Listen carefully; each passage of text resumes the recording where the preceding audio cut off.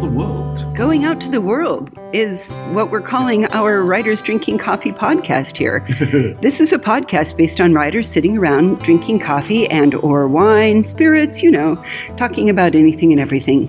We may use explicit language. We'll almost certainly drop the occasional F-bomb, but none of that is the point or the drive of the content, so please consider us PG-13. There will be rants and raves and occasional readings. There will be very conflicting creative advice driven by many, many different points of view.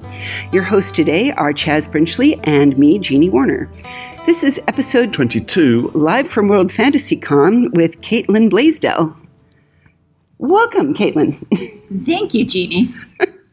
Caitlin is an agent for Liza Dawson Associates, and we invited her here. She is actually Chaz's agent in America. Is that correct? That's right. Yep.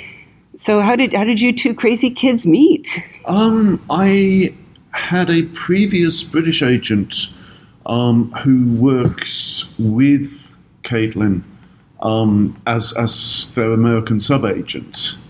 Is this complicated? I write a book, I send it to my British agent.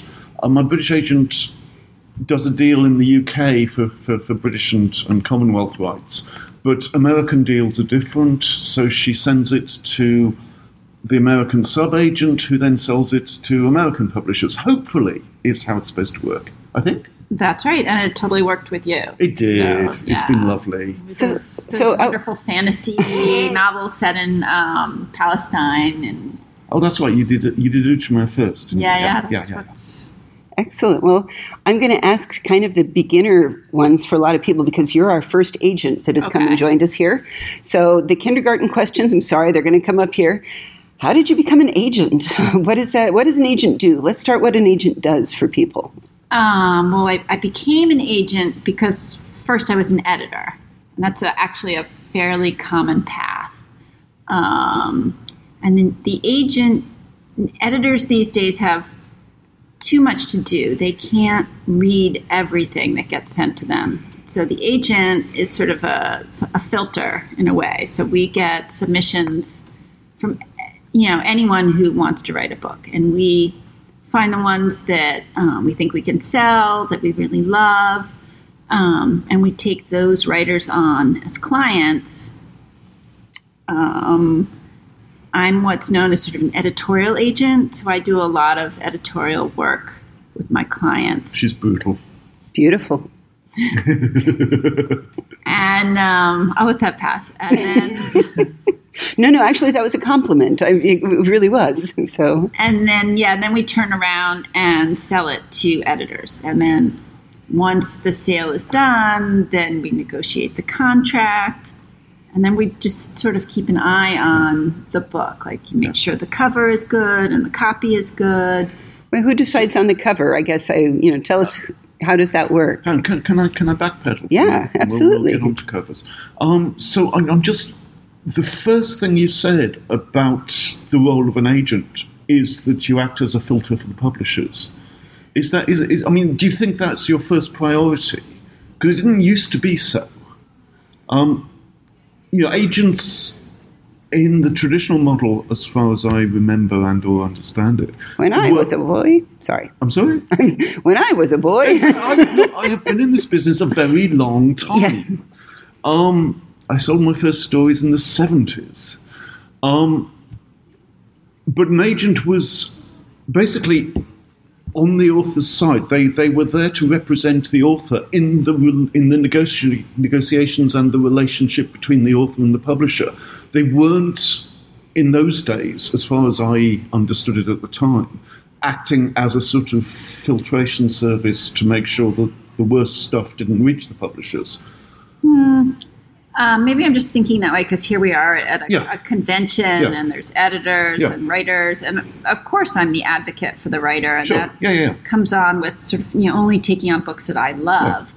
Yeah. But, once upon a time, the editors would be reading also. Yes. I think they don't do that anymore. No, I think that's the point, is that one of the major changes that has overswept the industry in my lifetime is that agents do actually both these things, the filtration thing and the editorial role.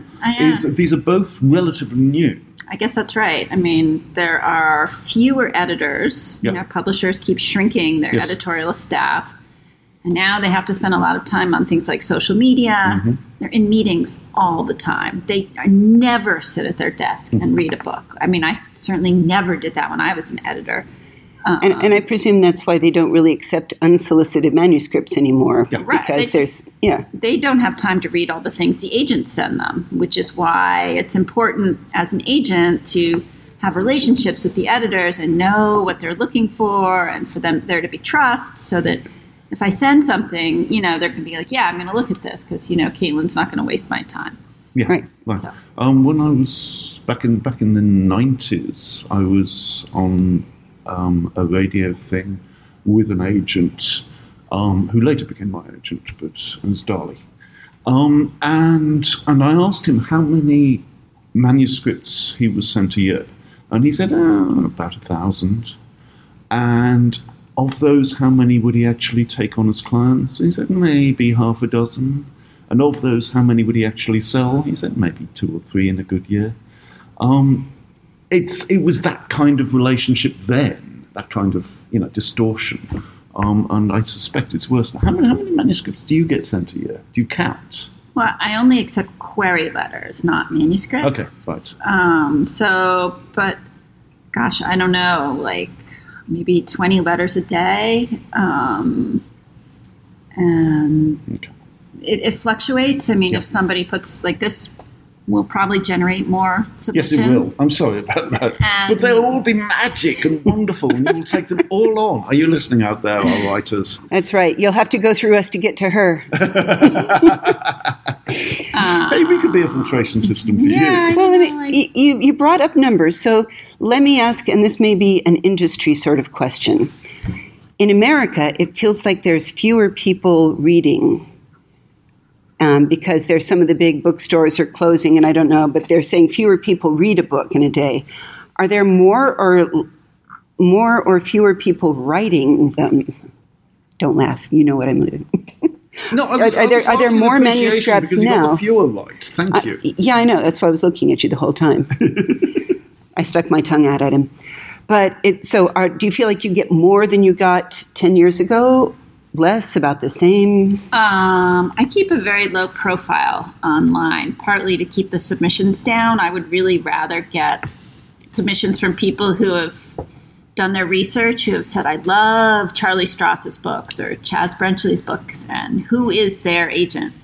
I mean, or who have gone to Clarion or have some credential, because, it's just a higher yield of good Sure. projects. So it just fluctuates depending on, Right. how high my profile is. Do you know how easy it is for random writer to find out who Charlie Strauss's agent is? Dead easy? I'm sorry, I can answer Yeah, this no, one. no, I am a yes. Google queen. Yeah. When I was first starting, that's what you do, is you guys say, this is my author, and you can actually type in Google, who is Charlie Strauss's American agent? Right. And somewhere there's a website where it'll tell you. And before that, you would go to the bookstore and open up one of the books, and Yeah. you're usually in the acknowledgments. Right. As the agent. If the author knows, So what protocol is. I'm just saying, is she in your acknowledgments? I kind of stopped doing acknowledgements so much. You mean thing. No. It was a thing that happened. I used to write. I used to enjoy all the stuff that fits around a book, sort of writing cover copy and the dedication, and then the page afterwards there was acknowledgements and da-da-da-da-da. And then, this is back in the way early days when I was writing thrillers and mysteries.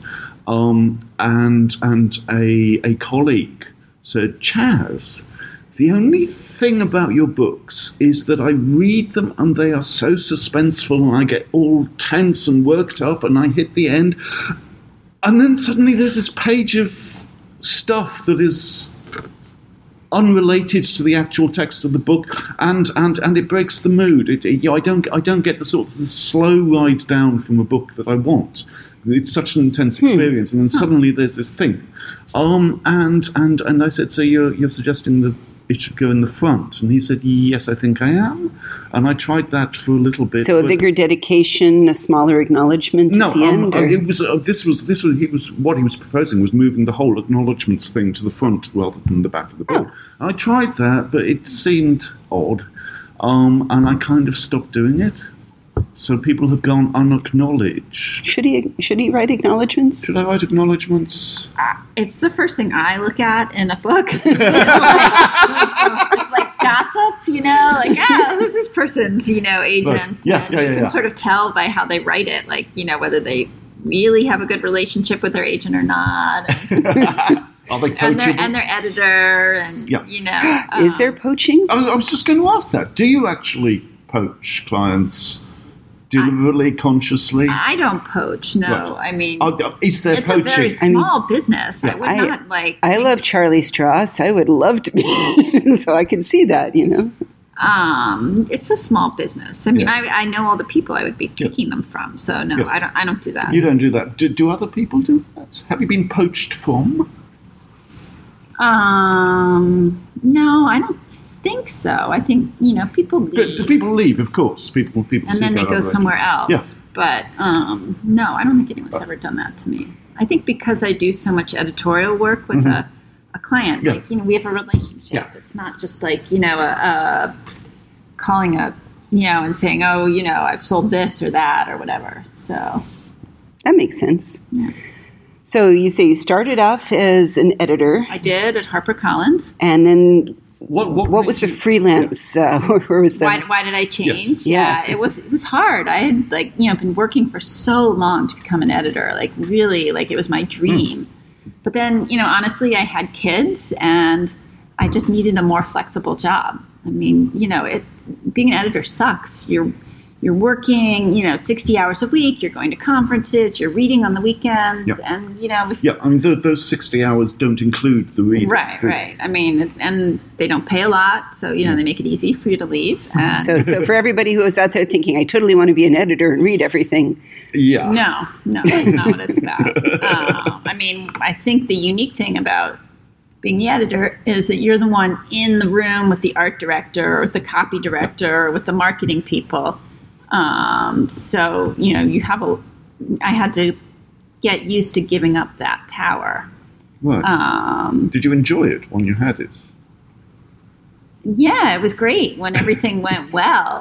But, how often does that happen? And gosh, every time you have a meeting, right, for one of your books, you're sitting through 10 or 12 other books that are not yours. Yeah. So it's a huge time sink. Sure. Oh my gosh. So I work in business and IT security, and we have so many meetings, and I almost want to say, is this a discussion meeting or a decision meeting? Because status meetings suck. Right. And there's a lot of that in every business. Books are no exception. Okay, I don't want to be an editor anymore. Don't. Be a writer, And but it was hard to change to being an agent, but I love it. I mean, it's actually better than being an editor because when you're an editor, you get pigeonholed very quickly. You can only do this kind of book. I could never now. I do adult science fiction and fantasy. I do YA and middle grade, and nobody can do that as an editor. They're entirely different publishing. Yeah. And I can, I've done mystery. I do romance. I can do, anything I want. I've done nonfiction when I've not much, but some writing books, some parenting books, some how to destroy your children in 18 easy lessons. That kind of thing. Yes. I now want to write one. How to destroy other people's children. Oh, yes. Here, from favorite Aunt Jeannie. So what's the process like? So you got a query letter, from this. I guess it wouldn't be, you didn't get queried from Chaz because you just got him. I got his books. Walk it through the process of, it's not Charlie Strauss, but Charlie sends you his little brother and says, hey, my brother, sorry, Charlie, I don't know your brother's name, but can you give it a read? So usually what I do if someone has no credentials is just ask to see 50 pages and a synopsis. I guess in old days it was actual paper, so it mattered that it was smaller and easier to mail. Now I do that just not to get their hopes up too much, you know. Yeah. There's no real reason. I could always ask for the full. And then, you know, you look at it and it's often, you know, very quick to sort of say, no, you know, this person is not ready. Their writing is not at the right level. And then you pass. If there's something there that, you know, is a spark or you really, you know, like something about it, then you say, can I see the next project? So that's really a meaningful thing when an agent does that, not just something you're sort of saying to make them feel better. And then if I like the 50 pages, then I ask to see the full manuscript. And then, you know, the good and bad thing about being an agent is that, you know, there's this very clear criteria. Do I think I can sell it? Yeah. And sometimes I read something and I think it's real, you know, shows so much talent or, you know, it's really impressive, but I can't imagine selling it. So I have to pass, right? I mean, there's no... So tell me on that. I think that's an interesting area. Are there trends that you have to kind of go in? She's giving me this look. Of course there are trends. What are some of the current trends then? Tell us. People are, and so because urban supernatural seems to be going crazy. And... It does? Yeah. Oh my gosh, it's all over the bookstores. You walk in and there's shelves and shelves of it. Like what do you mean by that? I mean the urban supernatural, vampires, you know, things in the streets, magic. Starting from Charles DeLint started something, and then Yeah, but... See, that's... everything from Anita Blake, Laurel Hamilton. You're talking about urban fantasy? Yeah. Yeah. See, I would, you know, it's, for me, I can't sell any new urban fantasy. Ah, okay. The only people who sell now are the established Right. bestsellers. So like the Jim Butcher or the Charlene Harris, the Laurel Hamilton. But no, like a new person, it's almost impossible to break them out. Okay. I mean, the editors will sort of sigh and be like, no, you know, I love it, but I just can't, you know, our sales force won't be able to sell it. Have we gotten through the zombie wave yet? Because God, that was a long wave. I really don't like zombies. I don't represent any zombie books. Deliberately. Well, or will you just never offer the it brilliant makes me one? cringe Yeah, when I yeah. read the manuscript, and I'm sure that they're really good, and other people have made a lot of money there, but not me. I think you have to love a zombie to really be able to represent a zombie. I That think would make that's sense. absolutely true. So So what is the upcoming thing as far as you think? Well, right now, Yep. you know, finally horror is coming back a little bit. Yep. You know, Tor has their new imprint, the Yep. Nightfire imprint, so that I think is a sign that they think that it's coming back. It's never totally went away, but it was sort of disguised, called dark fantasy. Hello, I wrote some dark fantasy. yes. And also finally, you know, chick lit is coming back, except now it's called rom-com, you know, romantic comedy. So they've rebranded it. It's still, everybody is looking for diverse voices, which Yep. is great, within both horror and rom-com and Now, is it just the voice of the person writing it, or is it also different points of view and perspectives of characters, or? Well, it's very much a moment where people believe in own voices. So yeah, you know, have to actually own the voice. You can't just use your imagination right now. Right. That's a There was our 20-something that came in and talked a lot about the authenticity of saying, Right. if you're not a gay female and you're a straight white male, the odds of your being able to write a credible gay female are very, very small. right, yeah. I mean, and there are always exceptions, but Yeah. right. So, so what else? You know, people are always hungry for big stories. So like big space operas and big epic fantasy. People are moving away from the really dark, grim fantasy. Oh, you think Grimdark is on its way out? Yeah. Well, no, I mean the you know, the bestsellers. The bestsellers will continue to sell. Right, but people are moving away from that. Yes. Okay. Now, we had in the last episode chatted with Brennan, who was talking about Marie Brennan. Marie Brennan, Right. fabulous writer, was talking about many of them are looking for it seemed for a while everyone wanted series. Are they still looking for series, or are they looking more for standalones now? I mean, Jonathan Norrell and Mr. Strange was a big standalone smash, for instance. I'm sure they would have loved to make that into a series if she had. They made it into a TV series, right, so yeah. They would have been happy to have more books in that universe. So I would say that publishers want to have it both ways. You know, it's very hard to write in the genre. I mean, you do all that work creating the world, and you know, and so people want to, you know, deepen it and keep. Writers certainly want to keep writing to do series.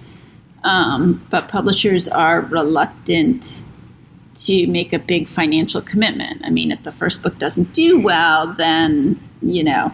I do not. Then. So is this a flexible thing, sort of like, we'd love your standalone. Oh, that sold really well. You got another one for you? Is that can we have it in 2 months, please? Like, right. You know. So, you know, ideally, I think you want to have it both ways. You want to write a book that has a solid ending, you know, where people can be satisfied. Right.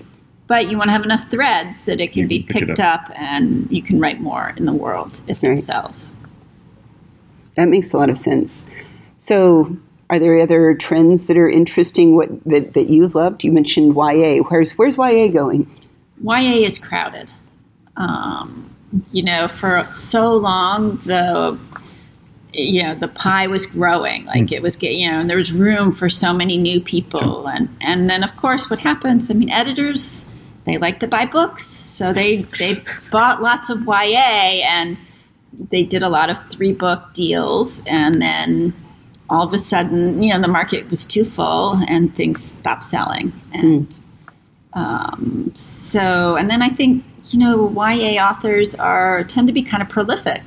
So you've got your, I don't know how many, say 10 bestsellers, and they can all write 2 books a year, and that's 20 new YA books a year, and that's probably enough for most kids, right? They don't need more than that. So, you know, it's a fight. So YA can be a heartbreaker as an agent right now, as can middle grade.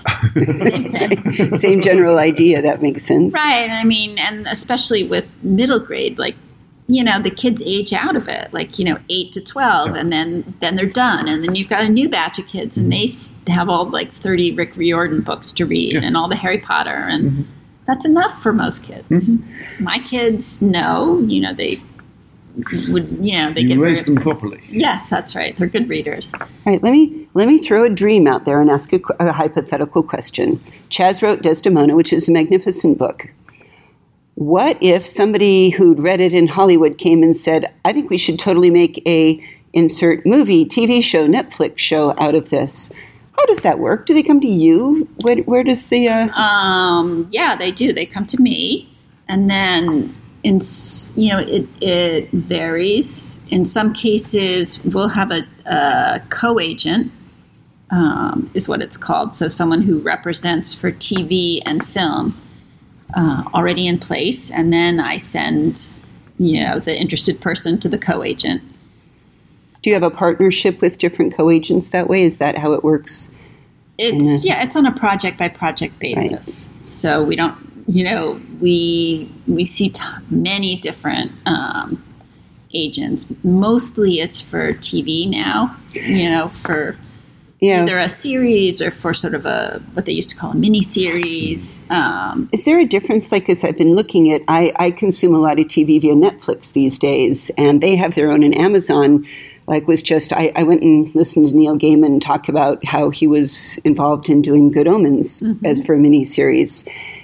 Is that a new route to market? Are those new people coming to you, or are they kind of some of the same old people? Well, I mean, when I was growing up, right, there were like 3 channels. It's like there are a ton of channels, and they're all looking for content. So it's really an explosion. So if there's then a separate set of agents, if somebody started and said maybe they weren't a novel sort of thinker, but they were a screenwriter thinker, are there specific screenwriter agents then that they want to look at? Yes, screenwriting is like a whole different business. Okay. Like they would, you know, I don't handle screenplays and like a screen play agent wouldn't handle a novel. So they That would. makes sense. Different functions. Yeah. Totally. Cool. I just wanted the world to know that I think Desdemona should totally be a series on Netflix. So he's blushing. It's awesome. Oh, shut up. So what else? You come to World Fantasy Con. Do you do panels? Do you chat along? I'm not doing a panel this time. I think the timing didn't work out. But no, mostly I meet with clients like Chaz. And then I meet with editors who, don't live in New York, so I don't see there. If you wanted to be an agent, if I wanted to become an agent, do I have to move to New York, or is it just helpful? It's just helpful. You don't have to anymore. Okay. I mean, you can, like one of our agents, Hannah Bowman, she was in New York, and then her husband got a job, and now she's in Los Angeles, which is actually really useful in terms of the film TV rights for us. Absolutely. But even she has to come back to New York every 6 months and do a round of meetings to sort of, stay close to the editors. Right. Are most of the major publishing companies still on the East Coast, or is there anything based out here on the West Coast? There's Chronicle. They're based, I think, definitely the West Coast. I'm not sure where. They're a children's book publisher. They do the Ivy and Bean series that we represent. No, it's mostly New York, and then some of the smaller publishers can be anywhere. Sure. Right. Yeah. That makes sense. Yeah. As an agent, do you work through the things like, I know Bookview Cafe, that's where I've found a few different authors of If You Like This. I have found, for instance, their referrals seem to be more consistently useful to me than Amazon's random, if you like this, you like this. this. The referrals to Bookview Cafe are coming from 50 or 60 very well-read writers, right, rather than an algorithm. That makes sense. Yeah, I know about it because of Chaz, but no, I haven't done any business with them otherwise. What advice would you give to anybody who thinks to themselves they might want to be an agent one day? To have a spouse with health insurance would be very helpful. I mean, we work on a commission basis. If you work for a big agency like, Trident or CAA or something, then I think it's more traditional. But, we're earning commission. So, if you eat what you kill, kind of, Now, that's beautiful. I was going to say, do you take part in any of those? I've seen pitch wars out there. Have you ever done any of the... I've done that, yes. Is that fun? Well, I've never gotten a client from doing that. Right. And it's... it seems like if there's something good, there are a dozen people jump on it at once. So it's not like a great source for getting clients. So as we're getting close to the half-hour mark here, what advice would you give to, we have a lot of people that we are constantly saying, anybody can write. That's right. Anybody can write a story. Everybody's got probably even more stories than they think they have. What would you say to these aspiring writers out there of any type? I feel like you have to write because you love writing. You should not be writing because you think it would be so amazing to see your name on a book and have the book in the bookstores, because that's really hard. I mean, there's so many great publishers that aren't, great writers that aren't published. I think that one of the great things about being in a community, whether it's science fiction and fantasy or mystery or romance, is that you do have conferences like this that you can go to, and you can meet other people and, be part of a group that really loves it. And so you can get the pleasure of the actual writing, and then you can get that community because, it's a tough business being published. And if that's all you're in it for, then it's going to be hard. There's a piece of that Catherine Carr said to us, if you want to decide if you want to be a novelist or whether you actually want to be a writer, because a novelist wants to have a book they can hold up to their family and say, I published a book. Whereas writers just, they didn't like that one, I got another one. Here. Right. Yeah, it's it's wonderful and it's terrible and it's it's mostly terrible. I can see that. Okay.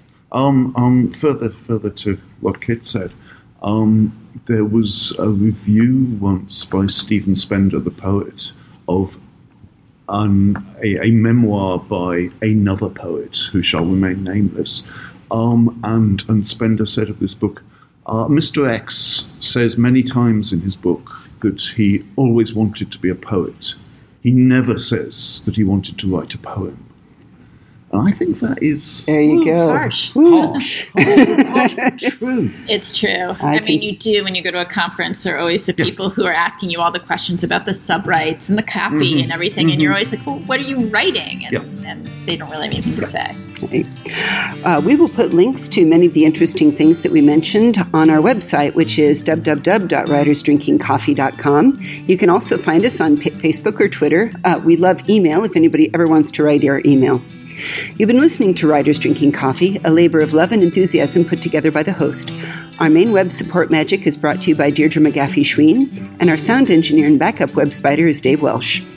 Our intro music is Pretty Maid Milking a Cow, and our exit music is Breakfast with a Morning Person, both by Michael Engberg. You can hear more from Michael Engberg on manyhatsmusic.com.